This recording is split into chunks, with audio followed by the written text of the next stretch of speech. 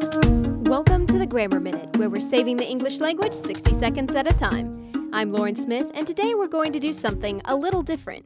I know from sad experience how many of us are overworked and have papers due, so what's a writer to do when there's just not enough time? Remember that all writing is a form of storytelling. Whether you're writing an email to follow up on an interview or writing a paper detailing the history of the Roman Empire, you're narrating something to the reader that they should be able to enjoy.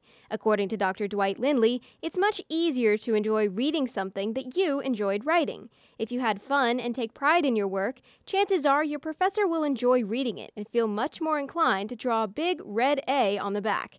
In short, channel your inner Homer. Share a story, have fun with it, and don't be afraid to let your personality show.